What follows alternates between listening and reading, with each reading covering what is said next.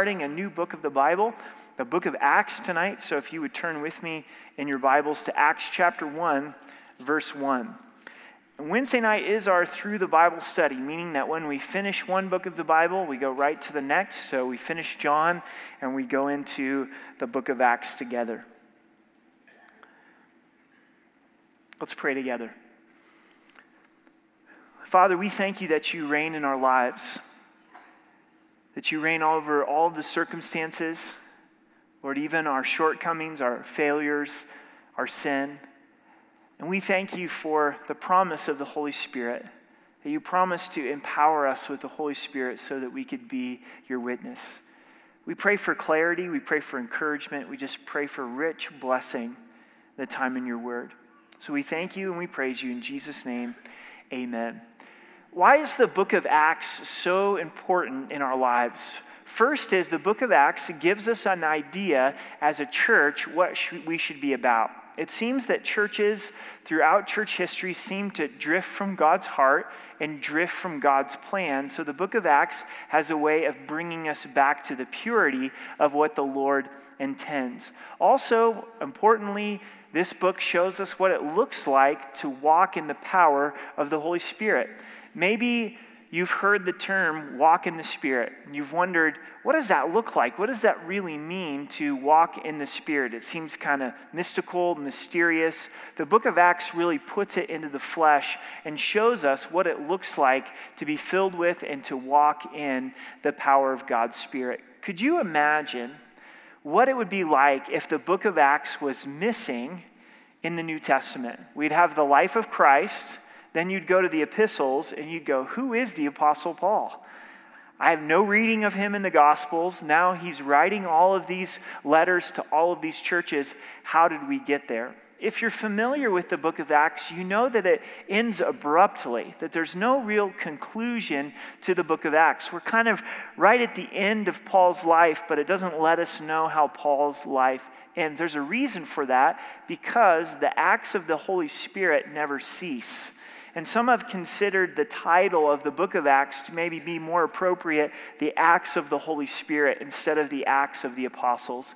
We know God's word's inspired, but the title has been added by the translators over the years. No doubt, nonetheless, God desires for his Spirit to be active in our lives, that we're engaged with God's Spirit.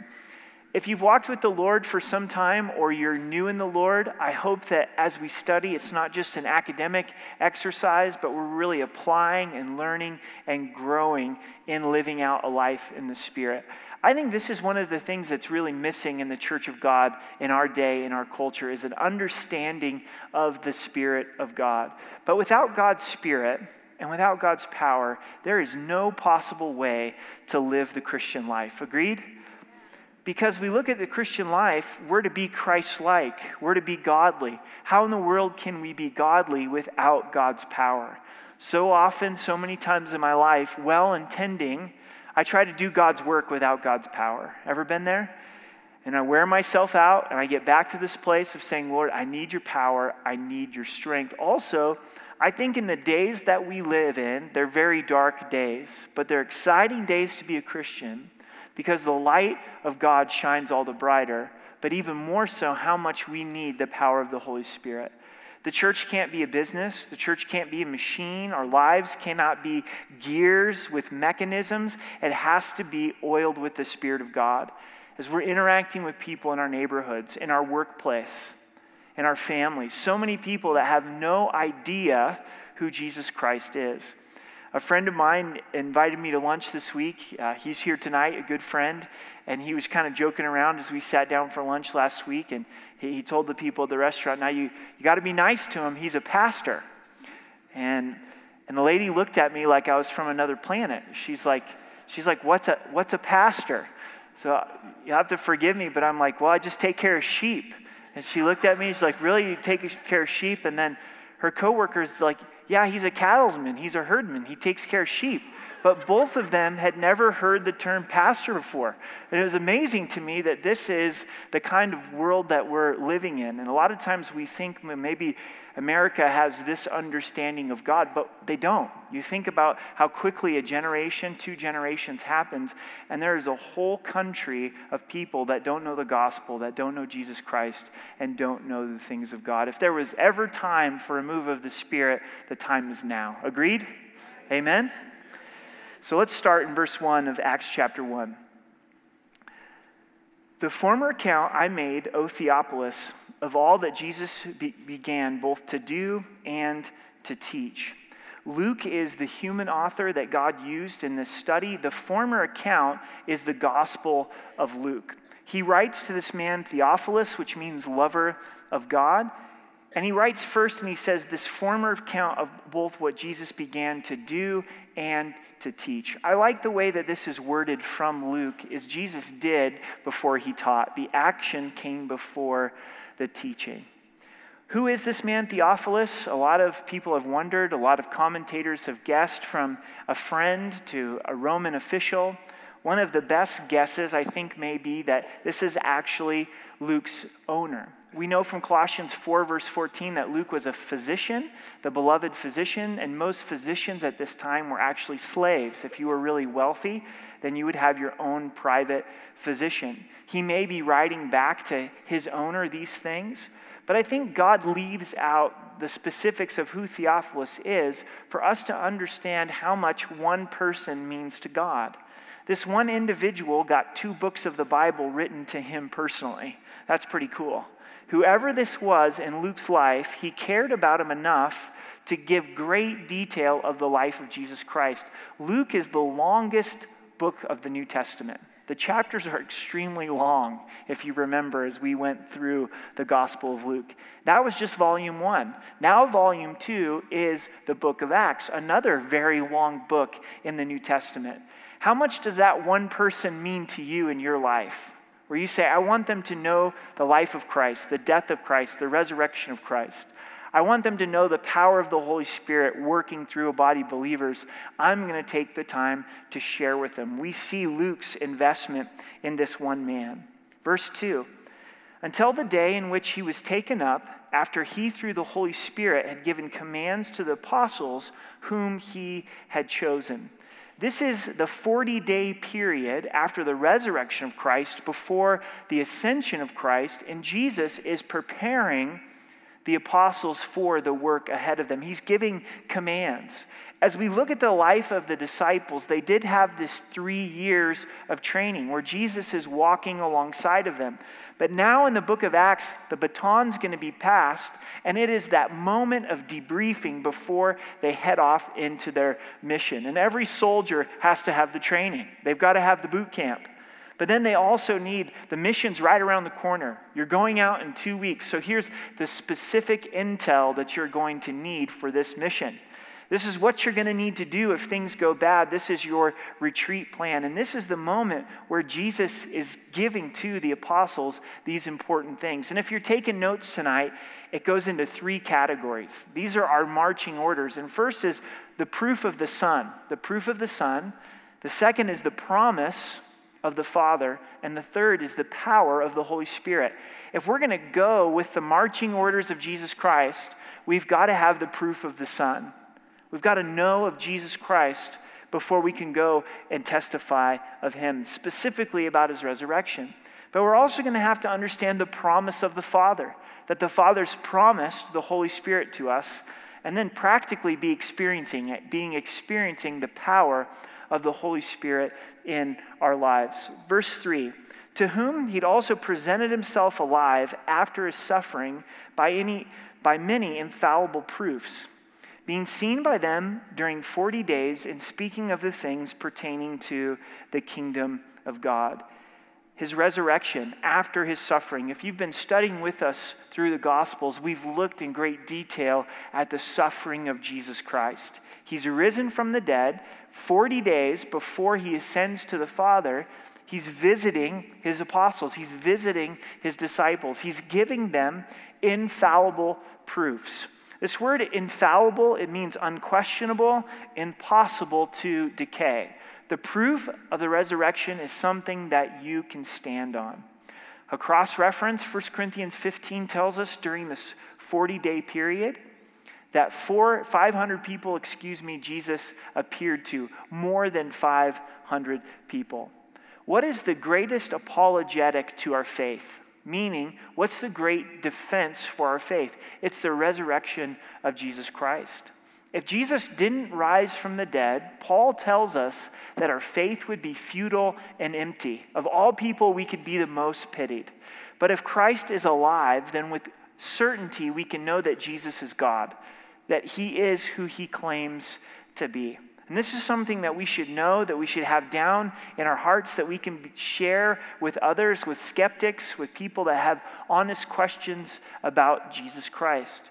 So what are the proofs to the resurrection of Jesus Christ? First, it comes down to the eyewitness accounts of the resurrection, and we have those in the Gospels. Well, we've just read through over the last several months looking at the life of Jesus Christ and the resurrection of Jesus Christ. Infallible proofs by eyewitnesses. And then the testimony of these accounts, it costs them their lives. We look at the lives of the apostles, and for them to proclaim that Jesus is alive, they died. They were martyred. The only one who wasn't was John, who God gave to him the book of Revelation. He was boiled in hot oil. God preserved his life. He went on to write the book of Revelation. But the rest of the apostles, it cost them their life. If they were lying, don't you think one of them would have cracked? And you have to remember, prior to the resurrection of Jesus Christ, these guys were cowardice, weren't they? They were hiding in a room. They were afraid for their lives. They didn't want to be there at the crucifixion of Jesus Christ, the trial of Jesus Christ. They were transformed by the power of God. So we have eyewitnesses, and the fact that eyewitnesses gave their lives. We also have the empty tomb. The empty tomb. There's no body that's ever been found of Jesus Christ. Now, skeptics will tell us, well, they stole the body of Jesus Christ. Remember when Jesus was buried, the Roman soldiers were put in place to guard the tomb. It wouldn't have been an easy task to go in and steal the body. If someone would have stole the body of Jesus Christ, when you're being tortured to the point of death, don't you think someone would have said, we made this whole thing up? We have the empty tomb of Christ. Skeptics came to Christ, Paul, and also James. As we'll continue in the book of Acts, we see Paul, who is staunchly against the things of God, but yet the resurrected Jesus Christ came and changed his heart and life. James was the half-brother of Jesus. He didn't believe in Christ at all, but when he experienced the resurrection, he went from the skeptic to the believer and leader inside of the church of God. It's important to know these facts, understand these facts. There's also accounts of Christ's resurrection written by men that are outside sources of the scripture. Josephus being one of those, a Jewish historian. It's a well-known fact as we look at the resurrection of Jesus Christ. It's historically accurate. It's something that you can hang your hat on, and even more so, you can bank your soul on. One of the testimonies I think that stands greatly of the resurrection of Jesus Christ as well is our changed lives. We know that Christ is alive because of what he's done in our lives, our own testimony. Don't let anybody take that from you. I was blind, but now I see. So these are our marching orders. This is what we don't want to leave home without. If we're going to go out and impact a lost and dying world that doesn't know Christ, we first have to understand the testimony of the Son. We've got to understand these infallible proofs of his resurrection. We go on into verse 4. And being assembled together with them, he commanded them not to depart from Jerusalem, but to wait for the promise of the Father, which he said, you have heard from me. Up until this point, what was the message of Christ? Go, go, go. Go and make disciples. I've got a mission for you. They're walking into the unknown. Now what does Jesus tell them to do? Wait. I want you to go back to Jerusalem, which is a hot spot, where Christ has just been crucified, and I want you to wait for the promise of the Father. It would be 10 days from the ascension of Christ till the giving of the power of the Holy Spirit at Pentecost. That's a long time to gather together and to pray. What if we shut down our lives for 10 days and just prayed? Said, God, I want your power. I want to know what the promise of the Father means practically in my life. I'm going to seek you in prayer. That would be a long time. We're well into March by that point for 10 days to go on. A lot of times we want to go. One of the most difficult things for us is to wait. What are they waiting for? They're waiting for the promise of the Father, which he said, you heard from me. This takes us back to John. This is where studying through the Bible, it begins to unfold itself. If you were with us from John 14 to 17, Jesus took a lot of time to describe the Spirit. In fact, he even said it's to your advantage if I'm taken out, if I'm taken back to my Father, so the Spirit can come, the Helper can come. But if I stay with you, then the Helper cannot come. So Jesus said, you're going to receive the Helper. You're going to receive this promise. Now you've got to go and wait. When we receive the call of God, it'd be wise to also wait upon him for his power. Because God's callings are also God's enablements. If God calls you to something, he's also going to give you the power to be able to do it. But it's so easy for us to just march into God's calling without waiting for his power. I think there's something still to this, to waiting upon the Lord. How many times have we maybe gotten away and said, Lord, I just want your power to be the kind of husband, wife that you desired for me to be. Lord, I'm going to get away and I'm going to wait upon you. I'm going to stay in this place until I know that I've heard from you, that I've met with you, because I need to receive your power. As a church, I think those weeks of prayer and fasting, times when we just stop everything else and say, Lord, we want to seek you in prayer. We're nothing without your power. Even for us tonight to be reminded as Rocky Mountain Calvary, as this church family, as we step out into the things that God's called us to, we need his power. And sometimes that means for us to stop and wait and pray. Now, how many of you guys enjoy waiting? I don't like waiting. When I'm at the grocery store, there is the fastest line. It doesn't matter if there's 2 or 3 over here and 1 over here. I've got to get to the fastest line. And if I get over here, inevitably, because there's only one person, then they have some kind of technical difficulty with the checker. So I'll race back over to the other line with 2 or 3, and before you know it, I've wasted time, especially if you've got marching orders, especially if you've got a job to do. It seems like cultures have their strengths and their weaknesses. One of the things that's a strength of our culture is we're doers. We're workers, we get things done, we produce, but we're not always great at relationships. We're not always great with knowing how to wait. And other cultures, you'll go and you'll spend time there, and they're great at relationship. They're great at a slower pace of life. But from an outside perspective, we're like, do you guys get anything done here? Yeah, I can't imagine that things move this slow. So this is especially difficult for Americans to stop and wait, to seek the Lord in prayer, to tarry for his presence, to tarry for his power, the promise of the Father. Verse 5, for John truly baptized with water, but you shall be baptized with the Holy Spirit not many days from now. John the Baptist, his baptism was of water. It was a baptism of repentance, people turning away from their sin, turning to Jesus Christ. It's a different type of baptism, but still a baptism of water for those that will be baptized this weekend. It's a baptism of saying, I'm in Christ. Through faith, I've identified with Christ, I'm buried with Christ, and I'm risen in newness of life. But baptism is used of several things throughout the scripture, and here it's speaking of baptism of the Spirit. In Mark 1, verse 8, says, I indeed baptize you with water, but he'll baptize you with the Holy Spirit. So John the Baptist knew his baptism was one of repentance, but Jesus would immerse us, would bring us into the Holy Spirit. That's what the word baptism means. It means to immerse. So when we speak of tonight, to surrender in worship, I'll lift my hands because it represents a heart that's surrendered to God. As we surrender to the Lord, then he's able to baptize us in the Holy Spirit. He's able to immerse us into the Holy Spirit. In Ezekiel 47, Ezekiel has an interesting experience with God. There's living water, there's moving water, and God speaks to Ezekiel and says, I want you to get in, and get into your ankles. And Ezekiel says, okay, here I am, I'm into my ankles. God says, all right, up to your knees, up to your waist, to the point where Ezekiel is all the way in. And if you've been in moving water, a fast current, and you get out past where you can touch, you're going to go where the current's going to take you.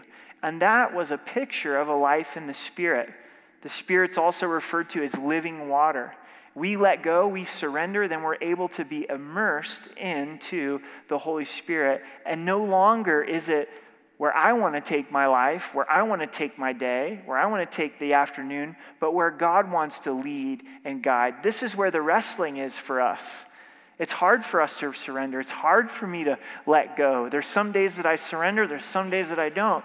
There's some days where I'm like, I'm going to hold tight to my selfishness, my wants, and my desires. Now, depending upon your background, right now you may be very uncomfortable from this word baptism of the Holy Spirit. Because some of you are coming from a background that maybe says, well, the book of Acts, that was a specific period in time, but God doesn't work that way any longer. And so your tendency is to then just tune out any personal application for your own life. You appreciate it, you're thankful that God did that, but you don't believe that the baptism of the Holy Spirit is for today. Probably because largely to do with abuses. There's been many abuses of the Holy Spirit, abuses of the gifts of the Spirit, where we don't see it operating at all inside of Scripture. So our tendency then is to throw the baby out with the bathwater. This makes me uncomfortable. I don't understand this. Here's these people that are speaking in tongues and there's no interpretation, and the Bible says that there needs to be interpretation if it's around believers. So I'm going to just forget the things of the Spirit. Or I've heard of this where someone says they're baptized in the Spirit and they start laughing uncontrollably or they start barking. Now, does that sound to you like the person of the Holy Spirit? That sounds like my Newfoundland at home. It doesn't sound like the person of the Holy Spirit, right? We should be able to look at abuses and go, well, that's not the Holy Spirit. The Holy Spirit gives control. The Holy Spirit gives love. Let me suggest this to you. There shouldn't be anything about the Holy Spirit that we fear, because the Holy Spirit's the third member of the Trinity. The Holy Spirit is God. So the Holy Spirit lines up with the character and the nature of God. We also know the nature of our Father. Our Father's good. He's demonstrated that by giving us his Son. Jesus said, if you being evil know how to give good gifts to your kids, how much more will he give the Holy Spirit to those who asks? The Holy Spirit's good. The Holy Spirit's not weird. The Holy Spirit's not going to lead you in some direction that doesn't make sense. The Holy Spirit's going to stretch us. The Holy Spirit's going to be in that place where he wants control, but it's not going to be weirdness. I think that the next few verses really unlock to us what the gift and the baptism of the Holy Spirit is as we look at the different experiences or relationships that the disciples had with the Holy Spirit. So verse 6, therefore, when they had come together, they asked him, saying, Lord, will you at this time restore the kingdom of Israel? They thought that the baptism of the Holy Spirit meant that God was going to restore Israel. They're Israelites. It was hard for them to think eternally and not just temporally. A lot of times we're the same way. It's hard for us to see the big picture of God. Verse 7, and he said to them, it's not for you to know the times or the seasons which the Father has put in his own authority. Jesus has the most polite way of saying none of your business. This is the Father's business. He knows when he's going to restore all things, but you're not going to know. We're never going to know the day or the hour that God's going to restore all things. We'll know the seasons, but not the exact day or hour. So this is the verse that helps us understand the baptism of the Spirit, verse 8. But you shall receive power when the Holy Spirit has come upon you, and you shall be witnesses to me in Jerusalem and in all Judea and Samaria and to the end of the earth. And you shall receive power. The baptism of the Holy Spirit is for the purpose of us having the power to live out the Christian life. The Greek word for power is dunamis, which we get the word dynamite. Do you feel like your Christian life is lacking a little bit of power? I sure feel that way a lot of times. I need the power of God to be able to live out what God is calling me to do. That's the purpose of the Holy Spirit. Notice also what it says. It says, you shall be witnesses to me. The power is not for our own emotional experience. It's not to toot the horn, if you would, but the power is to move the train. The power of the Holy Spirit is so that we shall be witnesses. Now, there's nothing wrong with going witnessing as the Lord leads you and guides you and directs you, and we need to be filled with the Spirit as we do that. But this is speaking of that you shall be a witness, that everything in our lives 24/7 is a witness of Jesus Christ. That people could see the way we treat our families, treat our friends, treat our roommates, treat a lost and dying world, and they go, wow, there's something different about you. You're a follower of Jesus Christ. That can only happen through the power of the Holy Spirit and this third relationship. You may want to circle it or underline it, shall come upon you. Going back to our study in John 14, verse 7, was the first relationship that the disciples had with the Holy Spirit. For he dwells with you and will be in you. The disciples, before Christ rose from the dead, the Spirit of God could not be inside of them because their sins hadn't been paid for. So the Spirit was with them, but the Spirit shall be in them. Church, brother and sister in Christ, can you look back on your life before you knew Christ your Savior and go, the Spirit of God was with me, and I didn't even realize it. The Spirit of God was drawing me to Christ, was bringing me to a place of seeing my need for Christ. Isn't that amazing that God's love would be that great? Amen. That God's love would be with us in that lost state? But then you receive Christ as your Savior, and the Spirit came in you in that exact moment. Temple of the Holy Spirit, every single one of us. This is what happened to the disciples in John 20, verse 22. And please write these down. John 14, 17, John 20, verse 22. Jesus breathed on them. Hopefully he brushed his teeth that day. I'm sure he did. And he said to them, receive the Holy Spirit. This is that moment that the Spirit of God came inside of them. This was after the resurrection of Jesus Christ. But now here is the third relationship with the Spirit. So we have the proof of the Son, the promise of the Father. The promise of the Father is the power of the Holy Spirit. And the Holy Spirit shall come upon you, the baptism of the Holy Spirit. For some, the baptism of the Holy Spirit and the moment that the Spirit came in them are one and the same. For others, they're two different experiences. There's a time where you got saved and the Spirit came in you, and then there was another time of being baptized in the Spirit. But hear this, the empowering of the Holy Spirit is not just a one-time experience. In Ephesians chapter 5, verse 18, it says, be filled with the Holy Spirit. In the Greek, it literally means continue being filled with the Spirit of God. Because as we go through this life, it's not just a one-time experience with the Spirit, but every single day we need to be filled with the Spirit of God. We need the power of the Spirit in our lives. I want to share just a little bit of how this worked in my life. I think everyone probably has a different story of the experiencing the power of the Holy Spirit. Is growing up in a wonderful church that taught much like we do, going verse by verse, God won my heart through the teaching of grace, seeing his character of grace. My freshman year of high school, I really gave my heart and life to Christ. And pretty quickly, I just began to soak up the scriptures. God gave me a love for the scriptures. Our church was also in the book of Acts and teaching about the filling of the Holy Spirit. And our pastor encouraged, have you been filled with the Spirit? Have you had the baptism of the Holy Spirit? And if you'd like to be prayed over, come and allow the leadership to pray over you and receive the baptism of the Holy Spirit.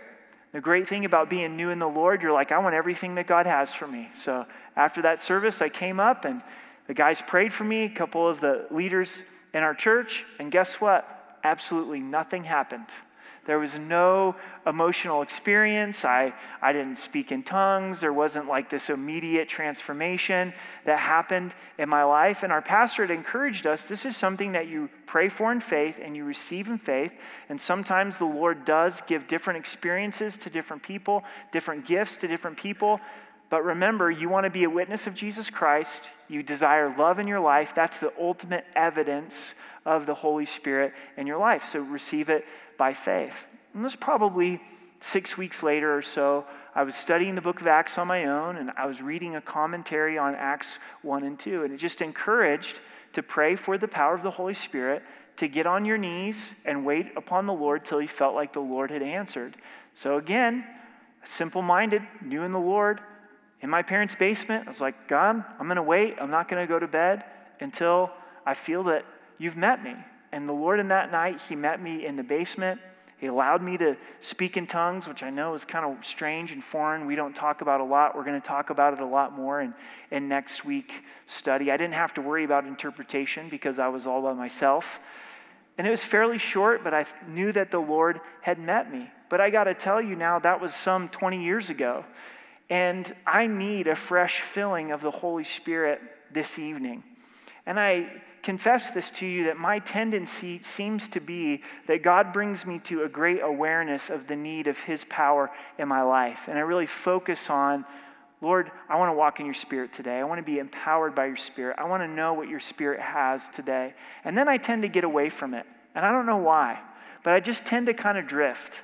And it's not that I'm drifting away from the Lord or I'm not spending time with the Lord, but I just seem to lose that awareness of, I need your power, and kind of drift more back to doing things in my own strength. And it's not like I would sit down at the beginning of the day and say, well, this is a Eric, do it in your own strength day. I just kind of get to a place where then I wear myself out again and I realize I can't be the follower of Christ that God wants me to be without his power. And I come back to that place and I say, Lord, would you fill me with your Spirit?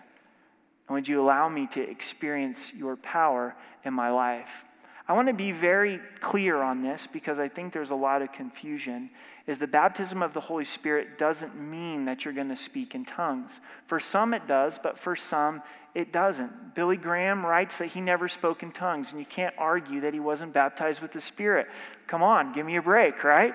He's obviously baptized with the Holy Spirit. You know what the evidence of being baptized with the Holy Spirit is? It's love.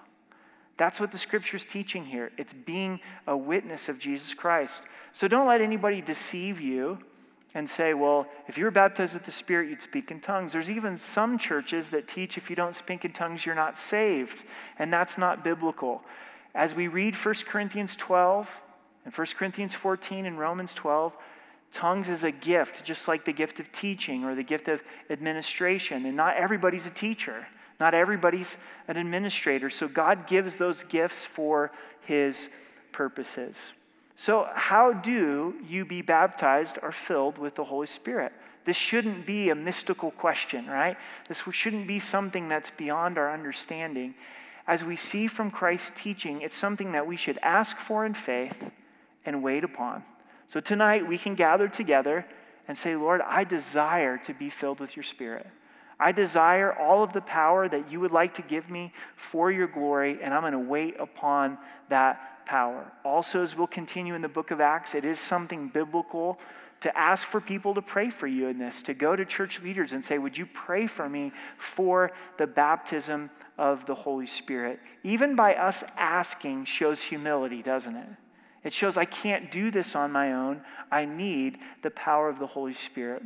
Also, another element is I think we have to let go of some things if we want to be filled with the Spirit. I can't go to God and say, God, I want to be filled with your Spirit, but I'm going to hold on to my anger too. I want to be filled with the Holy Spirit, but I sure like my covetousness, and I'm going to hang on to my covetousness. We've got to allow God to cleanse us. We've got to let go of some things. We've got to surrender. I can't be filled with the Holy Spirit if I'm holding on to the steering wheel of my life saying, I'm going to go where I want to go. That's not going to lend itself to being filled with the Spirit. It's not so much that I need more of the Spirit, but the Spirit needs more of me. Does that make sense? To really surrender and get to that place of brokenness. Amber, my wife, she does a great job cooking for us as a family. And she cooks healthy stuff for us, and she goes to great lengths to find healthy food for us. Now, if I'm in a junk food mode, which sometimes I am, and if you haven't yet figured it out, the cafe sells some very good chips. And sometimes my office, it's fairly close to the cafe, the proximity there, and I'll just go buy myself a bag of chips or two bags. They're pretty small, especially for a man of my stature, So my love of chips is my downfall. Maybe I have a junky hamburger for lunch. I'm going to come home, and I'm not going to really be hungry for the good stuff that Amber has prepared for us as a family. Now, don't get me wrong, I do my part even under that case, and I eat the good stuff as well. But my appetite's not there. I'm not hungering for it. I'm not desiring for it. And we can come tonight and we can say, God, I want to be filled with your Spirit. But if we don't get rid of the junk, if we're not ready to say, Lord, also take that junk from me, then we won't receive that power from the Spirit as well. Let's look at verse 9. Now when he'd spoken these things while they watched, he was taken up, and a cloud received him out of their sight. We get so used to reading this sometimes that it loses its impact. Think what it would be like for these guys. Jesus is talking, and then he's just floating up. They're on the Mount of Olives, and he ascends to the Father. We should never leave out the ascension of Jesus Christ. The ascension of Jesus Christ is he was back to receiving his glory with the Father. He's exalted above every name. Every tongue is going to confess, every knee is going to bow at Christ in his power. The ascension of Christ has great impact upon us as believers. 1 Corinthians 15 tells us that Jesus is the first fruits of the resurrection. As he is risen, so we will be risen as well. John 16 verse 7 tells us that as he went and ascended to the Father, he could give us the Holy Spirit. Ephesians 4 verse 8 tells us that as he ascended, he gave gifts to men. This is when he gave the spiritual gifts, is when he ascended to the Father. This is my personal favorite. I hope you're encouraged with this tonight. Romans 8:34 says, "Who is he who condemns? It is at Christ who died, and furthermore is also risen, who is even at the right hand of God, who also makes intercession for us." Jesus is seated at the right hand of the Father. First, he's not stressed out. He's not impatient. He's not pulling his hair out. He's seated. It's a position of rest. The work is finished, but we're on his heart. His bride is upon his heart. You are prayed for by Jesus today. He's interceding on your behalf. Verse 10, we're going to end with verse 11 tonight. Don't get nervous. We're not going to do the whole chapter. I see you guys looking at your watch and looking at the chapter, looking at your watch and looking at your chapter. Verse 10, and while they looked steadfast toward heaven as he went up, behold, two men stood by them in white apparel, who also said, "Men of Galilee, why do you stand gazing up into heaven? This same Jesus who was taken up from you into heaven will come in like manner as you saw him go into heaven." Angels have to come and tell the disciples, get to work. You've got a job to do. Just as Jesus ascended, he's going to descend. He ascended up from the Mount of Olives. The book of Zechariah tells us he'll descend back onto the Mount of Olives. An elementary age boy was reading a fiction book that he was just enthralled with. It was one of those first books that really got his attention. And what a joy that is as a life of a parent to watch that happen in your kids' life. But mom needed him to help out with getting dinner ready. She said, "Son, I need you to put your book down and come help me in the kitchen." He said, "Just a second, Mom," because he wanted to know if the villain was going to get busted. So what did he do? It's what all boys do. You go to the last chapter, and you look, and you read, and you find out, oh, phew, the villain gets busted at the end of the book. Closes the book, comes in. Mom's a little bit surprised. She says, "Hey, I'm impressed. Why did you come in so quickly?" "Well, I know how the book ends. The bad guy, he loses." Guess what, church? Go to the book of Revelations. We know the last chapter. The bad guy loses. Jesus Christ rules and reigns over all things. So we get to live our lives from that place of victory. knowing that Christ is already victorious, then we have a job to do. The only thing that's left is the hearts of people. How many people are going to get to go to heaven with us? A few application questions, and the first is this: am I convinced of the resurrection of Jesus Christ? Have I experienced those infallible proofs where I can share with someone else with confidence that Christ is risen from the dead? And then finally, am I walking in the power of the Holy Spirit? And am I walking in the power of the Holy Spirit? For some reason, the baptism of the Holy Spirit has been one of the more difficult for me. And it's not because I don't believe it up here. It's not because I don't believe it intellectually. But it is difficult because it is one of those things that doesn't fit into a mathematical formula. And I'm kind of a square of a personality, if you cannot tell. I get up at the same time of day. I kind of go to bed at the same time of day. I drink the same amount of coffee pretty much every day at the same time every day. Simple. Routine. I feel comfortable in routine, things that I can understand. And when it comes to the Spirit, it's trust. And it's realizing that the Spirit's good, even if I can't put it into a mathematical formula. But I also really appreciate that everything's not in a mathematical formula. Because I go, wow, this is really a fresh of breath air that people actually can paint and they can draw and they can do graphics and they can act and do music and do all of this. I appreciate these non-square items in life. And see, the Holy Spirit's not going to just be put into a box for us. But we know the character of God and we know Scripture. We know that the Holy Spirit's not going to do anything outside of the bounds of Scripture. But this is what I suggest to all of us tonight, is one, if you've never prayed for or experienced that third relationship with the Holy Spirit, what are you holding back for? We see it in Scripture. God hasn't changed. Pray for the baptism of the Holy Spirit. As we go into this time of worship and communion, come and ask somebody on the ministry team and say, would you pray with me and would you pray for me that I would receive the power of the Holy Spirit, the baptism of the Holy Spirit? And it may be like my experience where nothing happens, or it may be that the Lord does move in some kind of experience, but the important thing is that faith of asking the Lord. Maybe you say, you know what, Eric, I can remember a time in my life where I did experience the baptism of the Holy Spirit, but like you, I've kind of put it back on my own strength, and I'm tired of doing it. It's a burden that I cannot bear. I need the power of the Holy Spirit.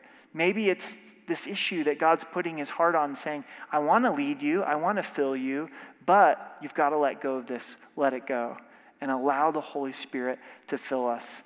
And here's the hard part, but it's also refreshing, is make this part of daily prayer life. So wake up, say, Lord, I give myself to you, I surrender to you. Would you give me the power of the Holy Spirit? Because I can't do this without you. If we don't understand this, we don't get the rest of the book of Acts. The book of Acts is not a bunch of talented people with good ideas. It's the power of the Holy Spirit and them being obedient to the power of the Holy Spirit. And true change in our lives is going to happen, and true change in our community and throughout this world, not as we follow the good idea fairy, not as we come up with what our good ideas are, but as we follow the Holy Spirit. Let's stand and pray together.